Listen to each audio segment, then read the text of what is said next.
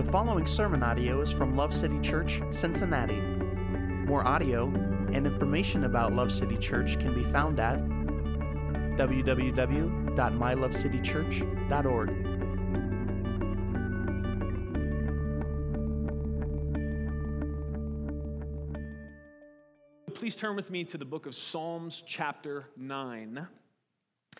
This week, we are going to jump back into the book of Psalms as we have the last couple of years. We are working our way through. We take a chunk every year, and we are just studying this book together, verse by verse. For me, doing this has greatly increased my affection and appreciation for the Psalms. I hope it has, or at least will, for you as well. The book of Psalms, as you're turning, just to refresh us on what we're studying here, the book of Psalms is the largest collection of ancient lyrical poetry in existence. This collection of poems and songs is called Psalms, and that's based on the Greek word psalmos, and that roughly translates to a composition sung to the accompaniment of stringed instruments. The Hebrew title for this book could be summed up essentially in one word, and that's praises. And this really makes sense, especially as you work through this book, because even the Psalms that include brutal honesty about trials and struggles, which is many of them, for the most part, they end up affirming God's sovereignty and goodness. They end up in praises and worship to God. There are several authors of the Psalms. They were not all written at the same time. So just as the Bible is many books written by several authors over a span of roughly 1,500 years, the Psalms were written by different people facing different situations. There is some debate about authorship among critical scholars, but the most widely accepted breakdown, according to the resources in the Apologetic Study Bible, which I think is a fairly trustworthy resource, is as follows. Moses wrote Psalm 90. David wrote 73 Psalms, which is roughly half of them. Psalms 50 and 73 through 83 came from Asaph or his descendants. Haman the Ezrahite wrote Psalm 88. His name, I think, could also be pronounced He-Man, which I prefer, but I digress. Ethan the Ezrahite wrote Psalm 89, and Solomon wrote Psalm 72 and 127. The rest are anonymous, so we don't know who wrote some of them.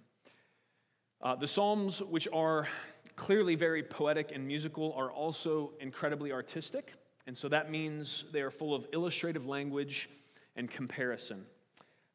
Many of the Psalms also have double meanings, where the situation described or that somebody's working through as they're singing to the Lord, they were happening to the people then, but they are also prophetic and pointing to something happening in the future. And so we'll see some of that as we work through them. Okay, so that leads us to Psalm 9. Last year we left off verses 1 through 12, so we're going to pick up right where we stopped, and we're going to work through verses 13 through 20 of Psalm 9. Okay? So here we go. Be gracious to me, O Lord. See my affliction from those who hate me. You will lift me up from the gates. You who lift me up from the gates of death, that I may tell of all your praises. That in the gates of the daughter of Zion I may rejoice in your salvation. The nations have sunk down in the pit which they have made. In the net which they hid, their own foot has been caught. The Lord has made himself known. He has executed judgment. In the work of his own hands, the wicked is snared. The wicked will return to Sheol, even all the nations who forget God. For the needy will not always be forgotten, nor the hope of the afflicted perish forever. Arise, O Lord, do not let man prevail. Let the nations be judged before you. Put them in fear, O Lord. Let the nations know that they are but men. Praise God for his word. We'll come back to the beginning here, verses 13 and 14. And what we see here is these verses give us some profound instruction on our motives when we call out to God for help. This is a common theme throughout all of the scriptures, so we talk about it often. It's important not just to call out to the Lord, but to assess why. And asking ourselves why is a good practice pretty much all the time. But in order to see and understand how this is dealing with motives, we need to probably understand a little bit better what's going on here. So, First of all, when it says in verse 14 that I may tell of your praises, that in the gates of the daughter of Zion I may rejoice in your salvation. So first of all, we need to know that the mountain that Jerusalem is built upon, that's Zion, okay? And so the daughter of Zion, when you see that reference, that's a reference to Jerusalem. Sometimes it refers to the city itself, kind of in a geographical sense. Sometimes the daughter of Zion refers to the people inhabiting the city of Jerusalem. But when he talks about the gates of the daughter of Zion, he's talking about the gates of Jerusalem, okay? And so that understanding that helps us understand a little bit more what he's thinking about when he's talking about rejoicing in his salvation. Because if we understand what the gates of Jerusalem were, and this was common in many cities in ancient history, the gates were kind of a place of gathering. They were always busy. There was always business transactions happening there. There was always a lot of people at the gates. People coming and going, travelers coming in and leaving, all kinds of social activity centered around the gates of the city. And so that tells us something here about why it is David is crying out for this graciousness and for God to notice him in his affliction. So let's look at it again. He says, "Be gracious to me, O Lord. See my affliction from those who hate me. You who lift me up from the gates of death, that I may tell of all your praises, that in the gates of the daughter of Zion I may rejoice in your salvation." And so even as David is crying out to God, right, as he's asking him to notice him in his affliction, right, and just as we'll see in later on in these verses, sometimes it seems like God doesn't see you in your affliction when you're in the middle of your affliction, right? But we know that's not true, right? His eyes don't leave us. His eyes are upon us. His affections are set toward us. And so David's crying out here to some degree in the Psalms. Like I said, they're we see raw emotion coming through in them, which is good because it shows us that that's okay. It's okay to talk to God about how it feels. The key is, as we often see, that though we can talk to God in that way, we must also cling to his promises that are true and also be willing to speak those. And so as David makes this appeal, be gracious to me, you who lift me up from the gates of death, he's already thinking about, so surely his affliction is in mind. He is asking God to come and to address that and to be a part of that situation. But he is also saying, here's the other thing I'm excited about, God, as you answer my prayers. Because as you, oh God, show yourself faithful, which you always do, I am going to have the opportunity then to stand in the gates, in the public place, to stand in the midst of a large crowd and declare your praises, to speak of your faithfulness and to declare your salvation to anybody that will stand still long enough to listen. And so what does that say to us, dear friends? What does that push us towards when we assess our motives for prayer? Are we thinking about not only the need that we have, but the glory of God on the other side of it? That's what we see in David's motives. I think that's instructive for us. Thinking this way and having this kind of, I don't want to just call it a discipline, though it is one. It's a mindset. It's a way in which we look at and approach situations. Being able to think this way about the glory of God sort of at the beginning of a trial or even in the midst of a trial, right? When sometimes all seems dark, it seems like God doesn't see. Sometimes it's been a long time and we've been praying the same thing and it can be discouraging, it can be difficult. Thinking about the glory of God as he answers those prayers, right? And as we've talked about throughout the last several weeks, we can't give God a specific list of exactly how we think this should happen, right? And does David do that? He says, be gracious to me, O Lord. See my affliction from those who hate me. He's asking for God's grace. He's not giving him a laundry list of exactly how God needs to handle it because he knows God's sovereign. And God knows things he doesn't know. And so humble prayers are good prayers. But this idea, thinking of God's glory, thinking of God's faithfulness and our ability to share that, our ability to speak of that in the midst of our difficulty, and that being a motive for prayer, right? A lot of times when we pray about difficulty, sometimes we're only pushed to prayer because it gets difficult enough that we're bothered, right? And that's a real bummer. Because when difficulty comes, half the time we're trying to white knuckle it, do it ourselves, find every other option to try to relieve the pressure. When the model that we see here and what all the scriptures would lay out for us is that at the very beginning of understanding that difficulty has come, that we're in the midst of a trial or some type of trying situation, is for us to turn to God, not only with a motive of, God, get me out of this. This hurts, or this is uncomfortable, or this is painful, or I just want to be done with it, or whatever that looks like. But also, and that's okay, but also this motive being there that I'm so convinced of God's faithfulness that as He answers faithfully, I'm going to be able to speak about that. I'm excited at the beginning of the trial that I'm going to get to talk about how good God's been. That's part of why I want to see. His glory is a factor for me in my desire to see Him answer my prayers and my cries for grace. It's good. This is part of how we obey the strange-sounding command to rejoice in tribulation. Right? We have that throughout the Scriptures. I'll give you one example. 1 Peter 4, this is verses 12 and 13. Beloved, do not be surprised at the fiery ordeal among you, which comes upon you for your testing, as though some strange thing were happening to you. But to the degree that you share the sufferings of Christ, keep on rejoicing, so that also at the revelation of His glory you may rejoice with exultation. Now, some of you might say, well, that sounds great, Peter, but you're not struggling the way I'm struggling. Well, just so that we can put some weight behind this scripture that Peter wrote, right? He was the one that towards the beginning of Acts, they brought him in front of the council of the religious leaders of that day and beat the slobber out of his mouth and told him, don't talk about Jesus anymore. And him and his buddy walked out of there, and the Bible says they sang songs in the street and praised God. And here's the verbiage, guys. Go check it out later. For the opportunity to suffer for the name of Christ. They rejoiced in the midst of that. Now, I know for some of you that sounds alien, and that sounds weird, and that sounds almost crazy. However, they understood what David understood, and I believe what God hopes for all of us to understand, and that's that tribulation and difficulty is not always what we think it is.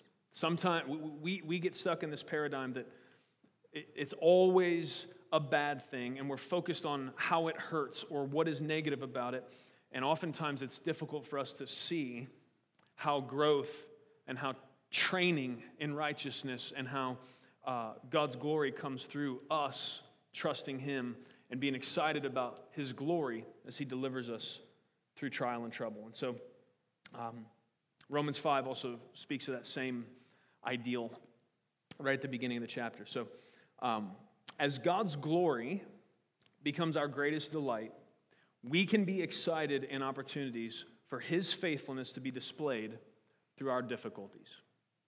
That's really important. And what is part of what's required for any of this to make sense? We have to care deeply about God's glory. And this is a general premise that as Christians we should ask ourselves. If we're followers of Christ, we should stare in a real mirror or a figurative mirror or whatever you want to do, but we need to ask ourselves in a serious way, get eye to eye with ourselves on this question.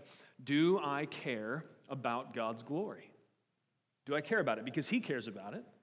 And because God's glory, God being glorified, is ultimately for our good. Now, even if it wasn't, since He's the supreme ruler of everything, the one that spoke and created it all, also the one that, when we created the problem of sin, did everything necessary to rescue us and to bring us back into reconciled relationship with Him, to give us righteousness that we could have never earned on our own. And so He's worthy of worship and worthy of glory, whether or not it had any benefit for us. But the beautiful part is it does. Because though God is concerned about His glory in the earth, He is also a God of love. And Him being glorified and lifted up is an act of love towards us, because as He's glorified, our joy increases because we're with Him. We're on Team Jesus. So as He gets lifted high, right, we get to rejoice. And as He is glorified, we are less prone to the entanglements and distractions and things that lead us oftentimes into pain and suffering. And so God's glory is for our good. My question in regards to all this, dear friends, as we see how David prayed, as we see how Peter reacts in the book of Acts, as we see just throughout the Scriptures this idea that God's people are able to rejoice in the midst of trial. And even to the specific point here that part of David's prayer as he's asking for deliverance and he's asking for help from God is, Lord, I'm looking forward to you being faithful. Whatever that looks like, I'm looking forward to you doing that, because then I'm going to get to run down to the gates where everybody's standing and I'm going to get to tell them how good and faithful you've been. Friends, will you pray for this perspective? That's my question to you. Will you push yourself in this? Will you ask yourself these hard questions? Will you ask God, because you're going to need his help, to remember to think this way the next time hard times come, the next time difficulty comes, the next time trial is standing between you and wherever you're trying to get? Because that's when it's easy to forget.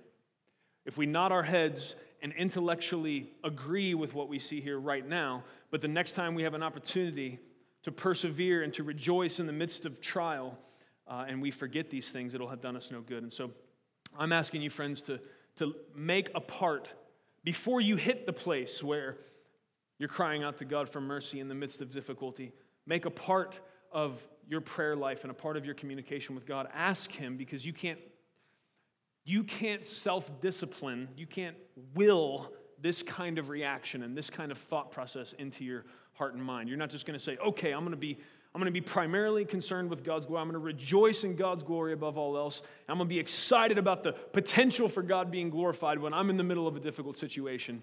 That's not going to be just something that we decide. It's going to be an active work of the Spirit in our hearts, in our minds, and for us to be, our minds to be changed and our hearts to be conformed to the truth of the Word of God as it regards to this. So I'm just asking you to pray about it. I'm asking you to submit that to God, that we would all grow in that way together. I'm thankful that it's possible. I'm thankful he answers those kinds of prayers. Amen. Verses 15 and 16. They say, the nations have sunk down in the pit which they have made. In the net which they hid, their own foot has been caught. The Lord has made himself known. He has executed judgment. In the work of his own hands, the wicked is snared. Now, wicked nations here, it kind of seems like he's talking about two different things, but really, wicked nations is a specific example of this overall premise, and this is what these couple of verses are laying out. It can be summed up in this line, the last line of verse 16. In the work of his own hands, the wicked is snared. That's really the point he's making here. Now, it's also interesting that he makes this point in verse 16 that the Lord has made himself known.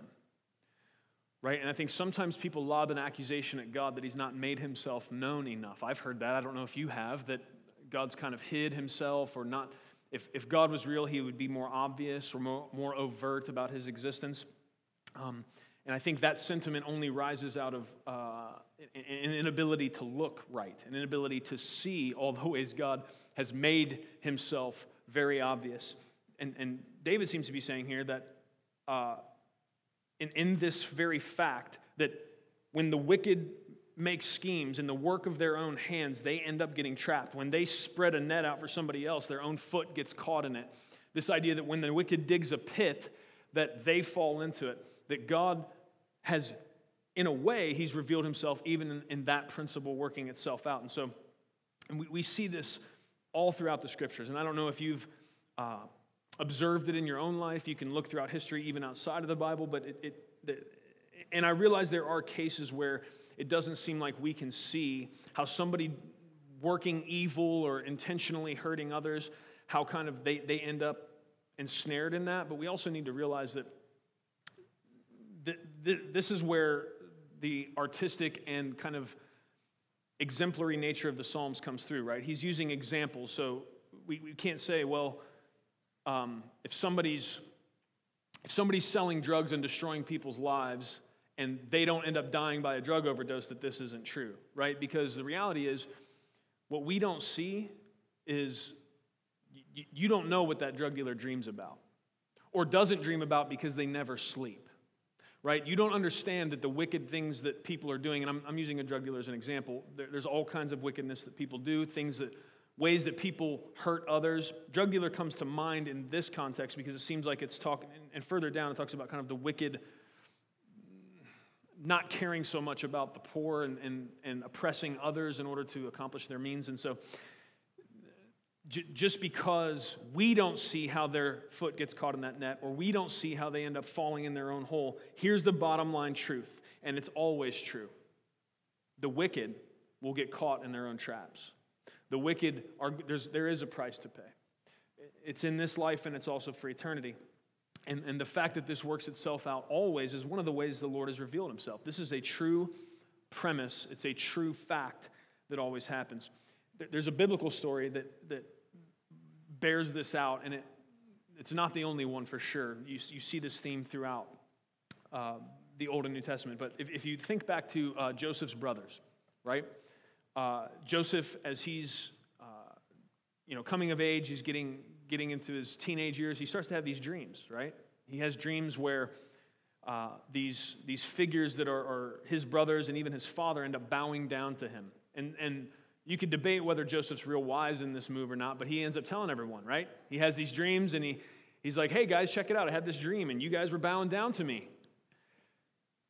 You can guess their response if you haven't read the story. The big brothers and even dad weren't that thrilled about that. And so what ends up happening is a jealousy is cultivated in them, and they end up in this incredibly wicked scheme, right? It starts out with a suggestion, and things get rolling, and it ends up with these guys throwing Joseph in a pit. Then they pull him out, end up selling him into slavery. They dip his coat in blood, go back and tell their father he's torn apart by an animal. But what do they think they're doing? In this wicked scheme, because of their jealousy, they think they're stopping any potential for that dream Joseph had to come true, right? Because how's that going to happen? They just sold that guy into slavery. He's done for. Well, what they didn't know is the very work of their hands played into the plan. Right? That they couldn't stop the sovereignty of God. Because what happens? Yeah, Joseph does get sold into slavery, and then he gets sold to somebody in Egypt, and that guy's an official, and he starts to get some notoriety. It goes bad for him again. A lady lies on him. He ends up in jail, but the word gets out that he can interpret dreams. Ends up getting brought before Pharaoh, interprets a dream for him. He ends up, in the end of the thing, wearing Pharaoh's signet ring and essentially running things.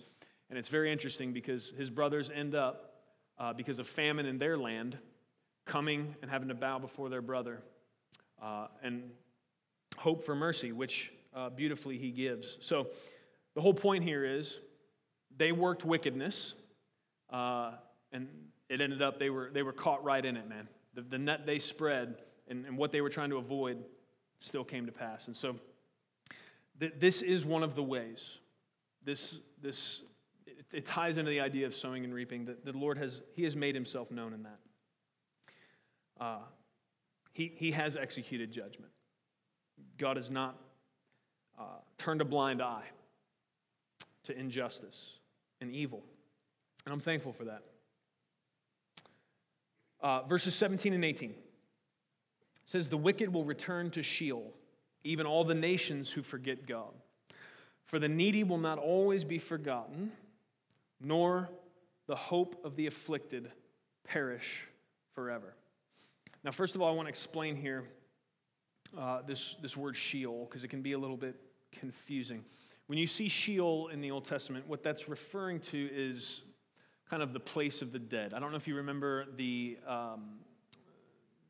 teaching Jesus gives about Lazarus, where he's separated from Abraham's bosom by a great gulf, and he's asking Abraham to dip his finger in water and dip it on his tongue, right, because he's so thirsty. And then he asks Abraham, hey, send somebody back from the dead to talk to my brothers, and then they'll believe. And Abraham says, listen, if they don't believe Moses and the prophets, they're not going to believe someone sent back from the dead. So that's one of the clearest pictures we have of kind of what's being talked about here. So Sheol is the place of the dead. And I'm only making a point to say this because I don't know what Bible translation you have. Sometimes it'll say, where it says Sheol here, it'll say hell, and that can be confusing. So Sheol is the place of the dead.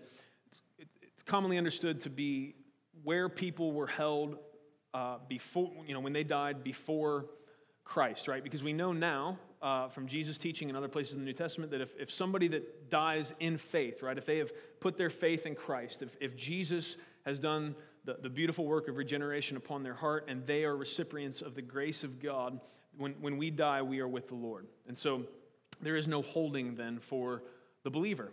We are with Jesus, just like he looked over to the guy on the cross, right, the thief, and said, today you'll be with me in paradise. So that's pretty clear.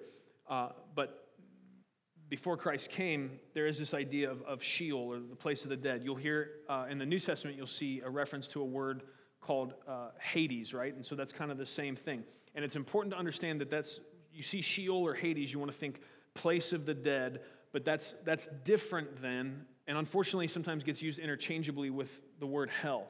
Now, Jesus talked about a place called Gehenna. He compared it to this burning refuse pile outside of the city. And when he talked about that, that's what we should commonly refer to as hell. And that is the lake of fire described in Revelation, where final judgment, death, Hades, Satan, and everybody who decides to reject Jesus and doesn't want anything to do with him, there is a place of final judgment.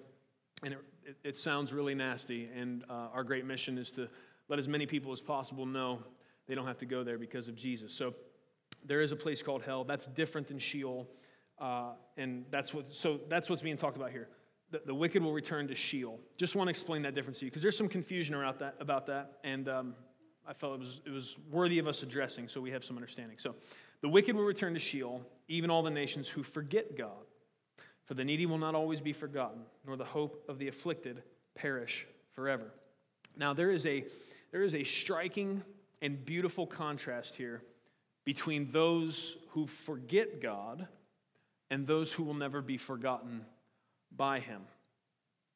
Now, when we think of wickedness, I think for the most part, I know this is true for me, we mostly think of overt. Wicked's kind of a strong word, right? You don't run around calling people wicked. Maybe it's fallen out of favor, but also that's kind of you say wicked, man, you really mean it, you know? That's a strong word. So I think we think of overt, purposeful, kind of in-your-face rebellion against God's laws and boundaries. And we think if somebody's wicked, man, they are God haters. They are spitting in his face and they are doing evil things. It's not just kind of a person you would view more neutral towards God, but somebody that's really against him in an outward way. But here we see that wickedness is as much forgetting God as it is disobeying him. So forgetters of God, which we would, I think, oftentimes not necessarily clarify as or classify as wicked, we see here they get lumped together. Forgetters of God and the wicked. I want to read you part of Charles Spurgeon's comments on this passage. I think we need to understand this because there really is not as wide or maybe any distance between being a forgetter of God and being wicked as we think. Here's what Charles Spurgeon said. The forgetters of God are far more numerous than the profane or the prodigal. Forgetfulness seems a small sin, but it brings eternal wrath upon the man who lives and dies in it. Here's what we need to realize. The truth is, forgetting God often comes before failing to obey him. Forgetting God often comes before failing to obey him. And what does it mean to forget God? Well, I think to some degree, just like it sounds, for some people, they get so encapsulated and enraptured by whatever's going on in their life, they just don't even think about God in a given day, a given week, and a given month, a given year. They can go a long time without the thought of the supreme ruler of the universe even crossing their mind. Their eyes are so focused, and their actions and their lives, all of their motivations so focused upon what they've got going on. God is nowhere even in the picture. They've totally forgotten him. Sometimes it's less drastic than that. Sometimes it's simply just for us even, sometimes forgetting who God is, right? How do people forget God? I think they forget who he is, they forget what he's done, and they oftentimes forget what he's declared. They've forgotten who God is. I think when we let other ideas, other than how the Scriptures, God gave us the Scriptures to describe for us who God is, what his character is like, how he responds to situations, what he thinks about different things. And one way we forget him is when we forget what it is we've been taught about him, what it is that he's revealed about himself, and we let other ideas begin to come in and influence and teach us and begin to be ingrained in us, and then we project those ideas upon God. That's forgetting him, and that is wicked. It is wicked for us to not care about what he's said about himself and take our own ideas or the ideas of others and then project them back on him. That's forgetting what he said, and it's a slap in his face, to be quite frank. And so we oftentimes struggle with forgetting who God is. And anytime we forget who God is, it's going to lead to these other problems. It's going to lead to disobedience. Because remembering who God is, first of all, in his supreme sovereignty, that he is the ruler of the universe. That's a good thing for us to remember, that he is a loving Father that has invited us to relate to him as sons and daughters. Praise God for that. Hope your heart's full of gratitude today that you, if you have put faith in Christ, if you have been brought into the family of God by faith and grace alone, that you get to refer to God and come to God as Father. That's wonderful. But he is also, at the very same time, our King. He is our King. And so we have to relate to him that way. That's who he is, and we can't forget who God is.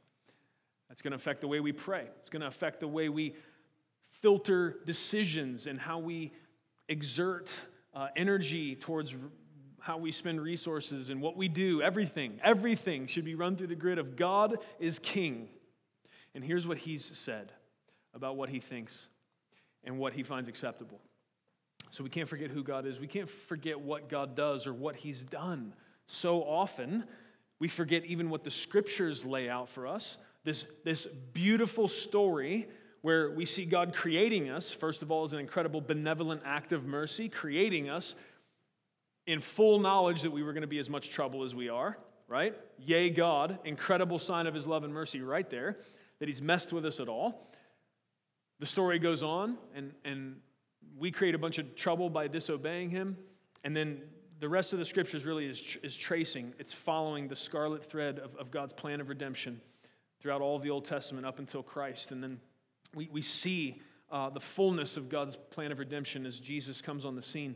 And the rest of the scriptures then instruct us how to live in light of the fact that Jesus has come and God's plan of redemption, his faithfulness was put on display through the life, death, and resurrection of Christ. And so we can't forget, friends, we can't forget what God's done, even in light of what the scriptures contain and tell us, but we also can't forget what God has done with us.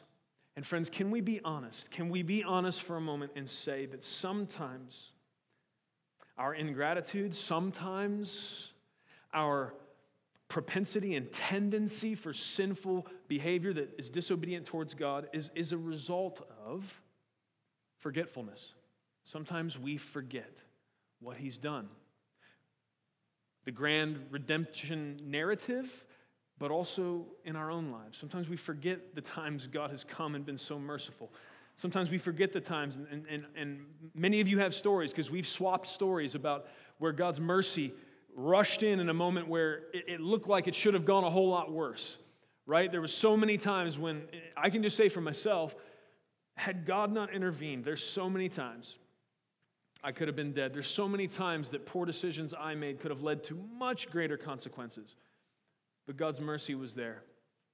And it's not just that. There's so many things he has done. And when we forget what he's done and we forget what he does, what he's promised to do, it opens us up and it makes it so much easier for us to do those things that we would be more prone to classify as wicked, to be overtly rebellious, to make decisions that disregard what God would think or say about the situation. And so forgetfulness is something we have to push back against, and we have to ask for God's help, that we would be mindful, that we would have a good memory as it pertains to who God is, what he's done, and also what he's declared.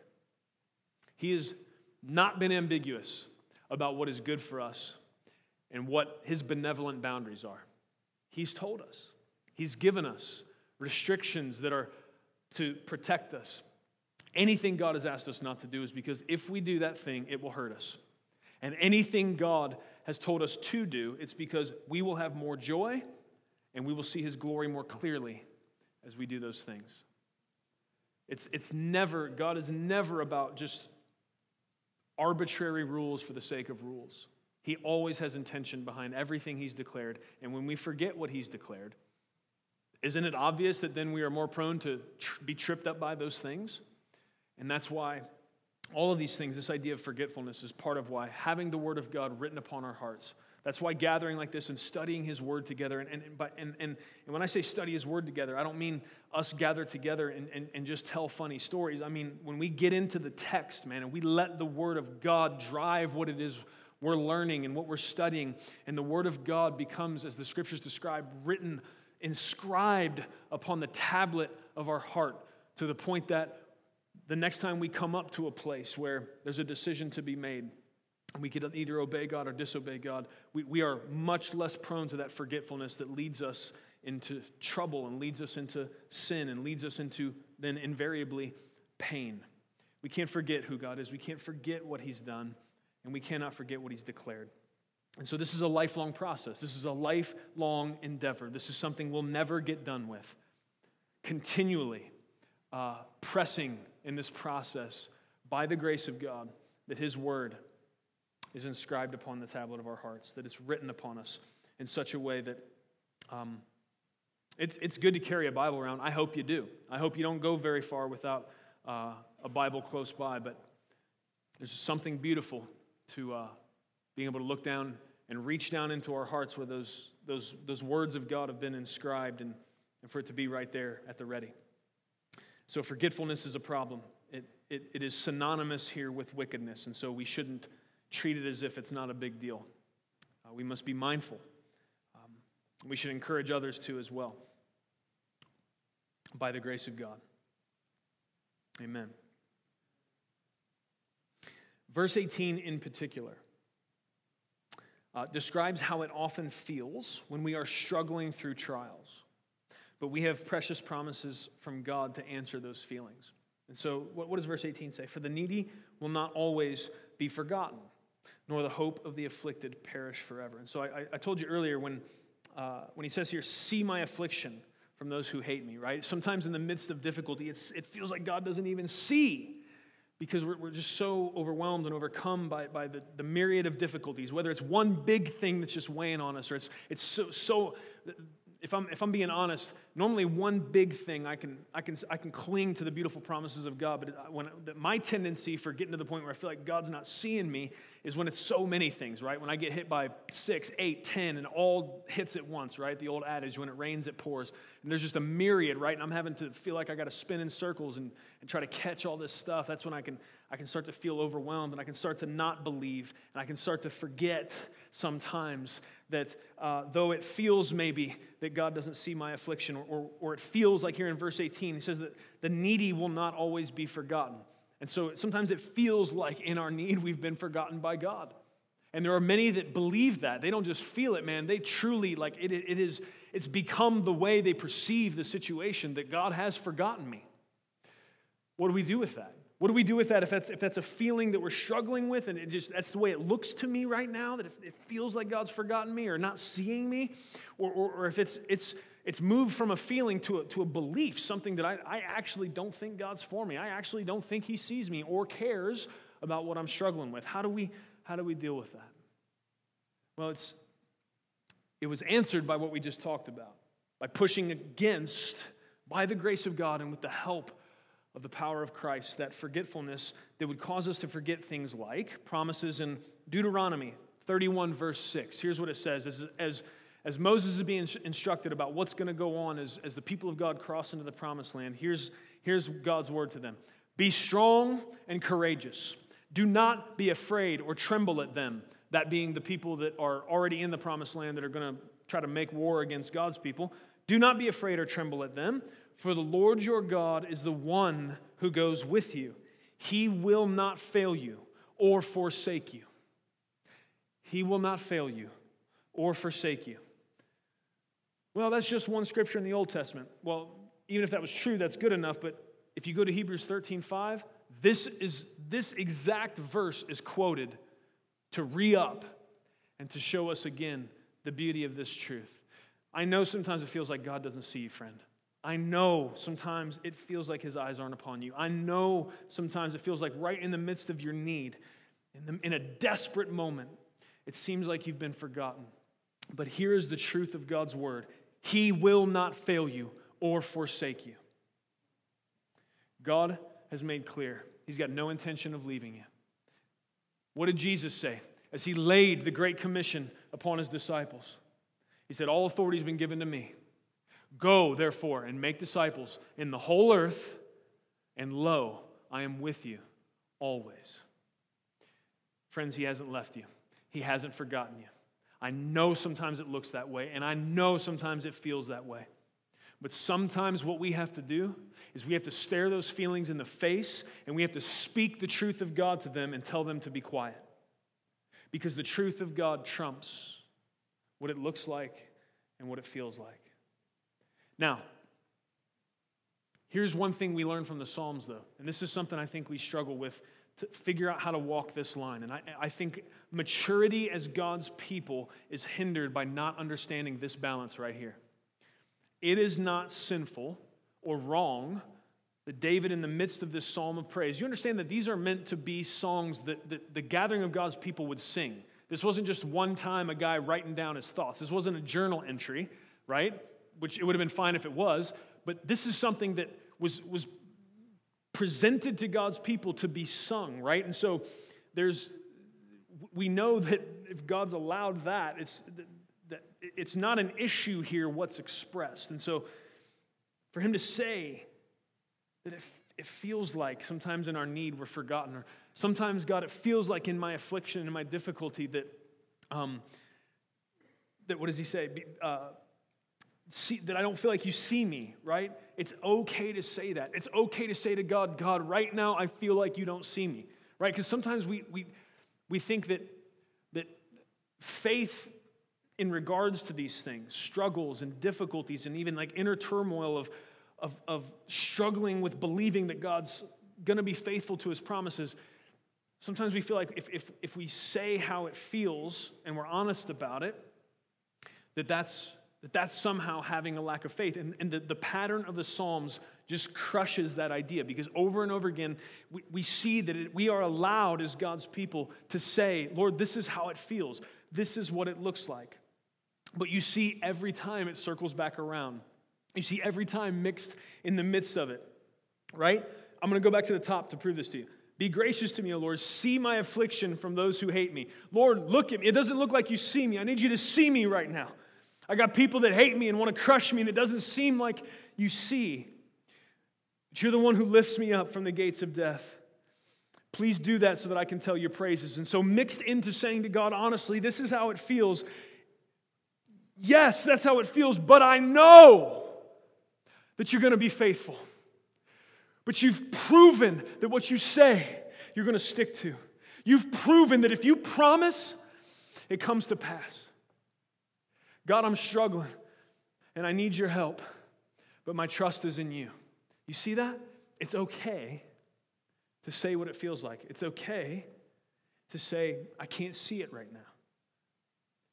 But even in the midst, we have to understand there's a difference between what we can see and what it feels like, and what God has said, and thus what is true. Praise God. There's so much comfort for that in me. For me. It's in me, and it's for me. Even though it seems like here, he says, for the needy will not always be forgotten. Here's the truth about it. The needy are never forgotten. It seems like that from his perspective, but they never are. The hope of the afflicted is not going to perish forever. Praise God. May we cling to those promises today, friends, because I know there's trial and difficulty and tribulation. It has this effect, like a dark cloud that just comes and it sets down upon us, and it weighs us down, and it blocks our ability to see things for what they really are. And sometimes it steals away those precious promises that we're clinging to.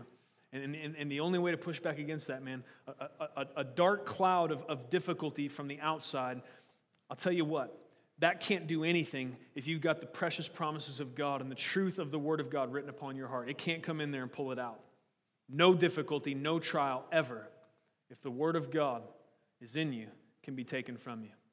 And praise God that we know that His Spirit, because of the grace of Christ, that's why Jesus said things to His disciples, and I know it sounded crazy to them. It's better for you that I'm going to leave. They're like, what? No, we need you here. We need you right here to handle things, right? If But he was getting them ready for this idea that he was going to die, he was going to rise, and he was going to ascend to the Father, and he was going to send the Holy Spirit to dwell in us, right? Jesus coming to earth and being with us was amazing, but ultimately the plan of God, the fulfilled plan of God and the establishing of his church upon the earth to preach the good news of the gospel, what was needed for that to happen was not just God with us, but God in us. And dear friend, if you belong to him today, then the Holy Spirit of God dwells in you. There's hope in every difficult situation. You've not been forgotten, no matter how great your need is. Your hope will not perish. You have hope because of Christ. Hallelujah. Verses 19 and 20 says, "Arise, O Lord, do not let man prevail. Let the nations be judged before you. Put them in fear, O Lord. Let the nations know that they are but men." Here we see a prayer about these nations, that they would come to the humble realization that we must all reach if we are to receive the hope of the gospel or anything else from God. What is this realization? May they understand, let the nations know that they are but men. We have to come to the humble realization, friends, that we are not God. We are but men. Why is this the prayer? Because whether you are consciously aware of it or not, we all struggle with this problem, this sinful tendency rooted in pride to want to take God's place as it pertains to our lives. This desire for autonomy, it reared its ugly, prideful head first in the garden, because if you remember how the serpent tempted our first parents, it was with this idea. Well, that fruit looks good to eat. Yeah, God, first of all, he's trying to get them confused about what God actually said about it. Did God actually say you shouldn't eat that? Did he say you shouldn't touch it? What did he really say? Oh, I'm not sure if I remember. So first of all, that was part of the problem. They didn't remember what God said. They forgot. But secondly, we see this idea that then what Satan throws back at them is this. Oh, you'll not surely die if you eat that. Here's what's going to actually happen. You're going to know good and evil. Like who? Like God. What piqued their interest and curiosity, I think what drove them to that sinful rebellion against God, there was a lot of good-looking fruit in the garden. I don't think it was so much about the idea that fruit looked so much better to eat necessarily in a physical way than all the rest of what God had provided. It was this idea, Satan planted this seed in their head, you're going to be like God. And that's what he's trying to avoid. He's trying to keep something good from you. He's trying to stay above you. He's trying to control you and hold some good thing from you. Man, you take a bite of that thing, here's what's going to happen. You're going to know good and evil, like God. And if you know good and evil, and you have that knowledge and you're like God, then what else do you get to do? You get to determine what good and evil is. And so this sinful, prideful tendency, it has been passed down to all of us. And for you, it's probably not going to look like eating a fruit from a specific tree in a garden. But for you, it might look like, yeah, I know God says that, but to me, it looks better to do this. Or, yeah, I know God says that, but I really want to do this. Or it comes in all different shapes and sizes, colors and flavors, this sinful tendency to want to be like God, to be in control. And we weren't built to be in control. And that sounds like really bad news for some of you, because some of you really like control. Can we just be honest right now? Can anybody in the room that maybe likes control a little bit more than they should, would they be willing to raise their hand? I'll go first so that you're not alone. Yeah, I think a lot of times, if we're honest and self-aware to any degree, we understand about ourselves this idea that we forget we are just but men with sinful tendencies, clay feet, frailties, and a propensity for failure that just is always around the corner. We forget that about ourselves. And we tend to start feeling really qualified to be in control. And we need to remember, dear friends, who we are. And who we aren't is equally as important. We aren't God. And that that issue right there is the beginning of that problem that we refer to as the bad news. I've told you before that every single sin, right? The problem, that the bad news of the gospel is that none of us is righteous, right? Romans 6 says the wages of sin is death, the free gift of God is eternal life in Christ Jesus our Lord. Romans 3:23 says there is not one that has not fallen short of the glory of God. The scriptures are very clear. There has never been nor will be, other than Jesus Christ, a human born that makes it sinless and perfect. And so we got God who is holy and perfect, omnipotent, omniscient, omnipresent, sovereign, got complete foreknowledge. He's the Alpha and the Omega, exists outside of time. He is qualified, dear friend, to be in control. We got him, and we got us. And us is in trouble because we are separated from God by sin.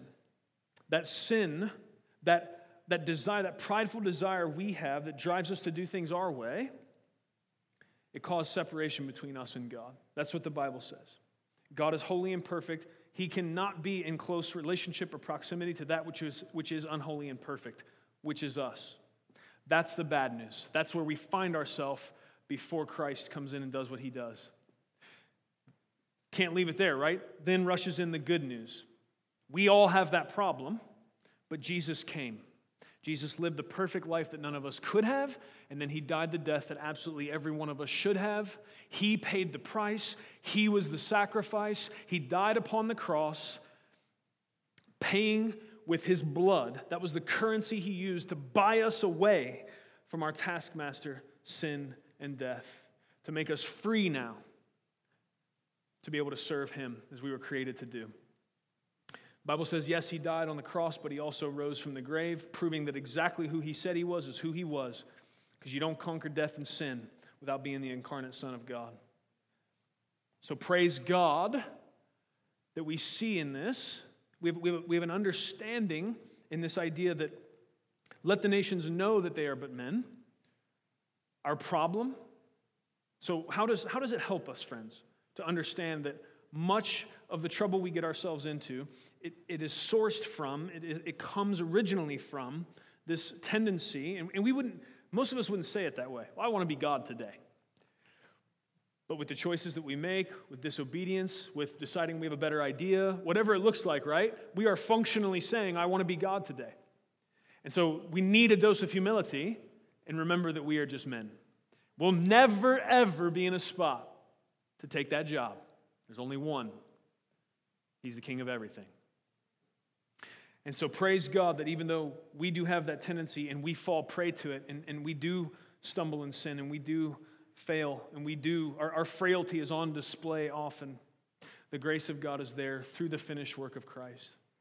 And dear friend, it doesn't matter how often you're aware of this tendency in yourself. It doesn't matter if you've sinned less than other people you know. The Bible's very clear. There is perfect and there is imperfect. God is perfect and we are not. And in order for the distance that problem creates to be bridged, we have to be made perfectly righteous. And there's only one way that happens. It's by Jesus giving us his righteousness. Well, how can he do that? The Bible says he does it by faith. And I realize that sounds like a scandalous deal and it doesn't make a lot of sense. I'm going to be honest, the gospel doesn't make sense to me because the way I was raised, you get what you deserve, right? Like if you do the crime, you do the time. The way I was raised, if you want something, you go work for it, and that's how you get it. So this whole idea that Jesus does all the work, Jesus pays this incredibly high price, and that I get to come in and because I trust and believe that he did that, and that great work is sufficient for me to be counted as righteousness because I trust that grace and that mercy of God that I get to be counted righteous like he is, that math doesn't add up to me. And that's where faith comes in. That's why faith has to be a gift from God. That's why it's something from him that is granted to us as a beautiful gift. He gives us the ability to believe this scandalous, beautiful, precious gospel that is the greatest gift we could ever receive. Thank God it's true, friends. And perhaps up until now, you've somehow imagined yourself faithful enough or good enough to earn God's favor or righteousness on your own. I just need to say to you, you are but a man. And I would pray this same prayer that David prayed over the warring nations around him, those who hated him and were coming for him. And we see something beautiful in this, friends. Do we not see the working out of the command to love your enemies in this prayer? Because you could see this wrong. Arise, O Lord. Do not let man prevail. Let the nations be judged before you. Put them in fear, O Lord. Let the nations know that they are but men. It seems almost like David's speaking a curse on him here. But really, if we understand how vital it is for every single person to understand their place and God's place, this is actually an incredibly love-motivated prayer from David to his enemies. Because them having a chance of relating properly to God is completely predicated upon them coming to this understanding right here, that they are man, and they are unworthy, and that they are in need of the mercy of an incredibly gracious and perfect God.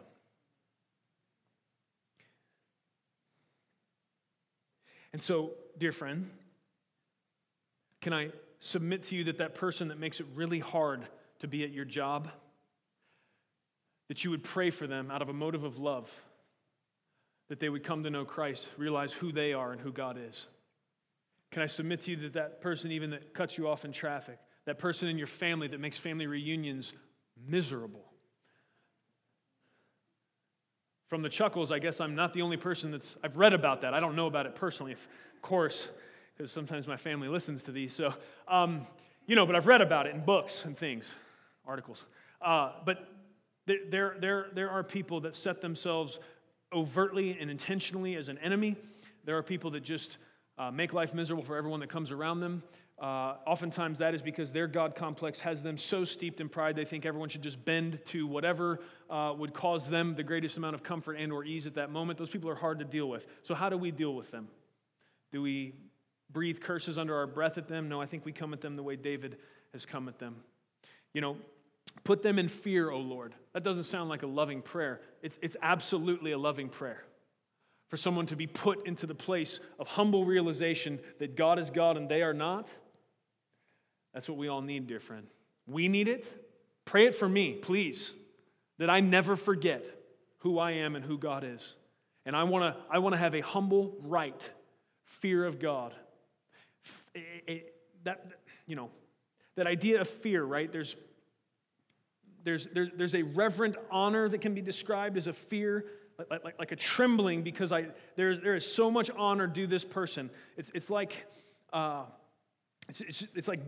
being in the presence of royalty, right? You're not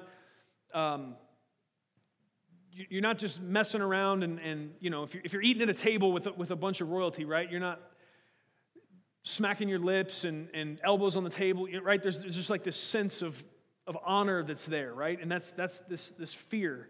There needs to be. God deserves that kind of honor. And we can have that for him at the very same time that we have the affection and the intimacy of a father. Those are not mutually exclusive. It takes the power of the grace of God for us to walk that line, but they both need to be there, and they need to be there for everybody. And here's what we see revealed here, and here's a truth that we need to understand. You'll never have the intimacy and the beauty of relationship that comes with that father heart of God without first that reverence and that honor and that right fear of him. That comes first. Fear of God is the beginning of wisdom. You've got to have that. It's a good prayer for ourselves. It's a good prayer to pray over our friends. It's a good prayer to pray over our enemies. Praise God. May we be a people who delight in God's glory and are as excited about that as we are our own deliverance from difficulty. May we never be counted among those who forget the goodness and mercy and sovereignty of our God. And may we remember we are but mere men, ever in need of the grace that only comes through surrender to our Lord and Savior, Jesus Christ. Amen. Let's pray. Father God, we come before you humbly. We come before you with reverence and honor, with the right kind of fear. Lord, we love you. We acknowledge who you are, and we acknowledge who we are. Lord, we want to echo David's prayer. We pray it for us first. Remind us, Lord, please, that we are mere men. Daily, please don't let us wake up and get into any delusion that we are anywhere near your level. You are God and we are not. Your thoughts are immeasurably higher than ours. Your ways so far superior to ours that the distance between us and you can't be measured. And so we acknowledge that and we rejoice in that we don't worship a God that can even be measured. Your greatness is so far beyond our comprehension, Lord, that we can worship forever and never be exhausted of reasons. Lord, we thank you for the rest of what we see in this beautiful psalm. Lord, thank you for showing us. Thank you with this repetitive rhythm throughout the Psalms. We have an understanding that you are not afraid of us telling you the truth, that we can express to you how we feel. But I thank you, Lord, we also see here the importance of knowing your promises, knowing what you have said to be true, so that even though our perception can be affected by the difficulty and the strain of working through trials, that we, in the midst of those things, we can rejoice and we can be full of joy because we know your promises are true, because we know that you're faithful, because we know even though it seems like maybe you don't see us, you have said you'll never take your eyes off us. And sometimes when it seems like we've been forgotten, Lord, you said you'd never forsake us. Lord, help us to cling to those things like an anchor in a storm. And may we never let go. I ask you, God, to continue to anoint us, Lord. It is so hard for us in this day and age. I know other generations have been distracted, God, but maybe more than ever, we struggle with distraction. Lord, we want to confess that as a sin tendency to you, and we want to ask for your help with it. And God, we are asking for the help of your Holy Spirit, that the truth, the beautiful, never-changing truth of your word would be written upon our hearts in such a way that even when we are overcome with feelings of anxiety in the midst of difficulty, that we still can cling to your promises. Thank you for helping us with that. Lord, we submit all of these things to you. We thank you for the truth of your word. We thank you, Lord, for the truth of your gospel. We worship you, and we give you all praise and honor. It's in Jesus' name we pray these things. Amen. Thank you for listening to audio from Love City Church, located in Cincinnati, Ohio. Feel free to make copies of this message to give to others, but please do not charge for those copies or alter the content in any way without permission. To give or find out more about Love City Church, visit www.mylovecitychurch.org.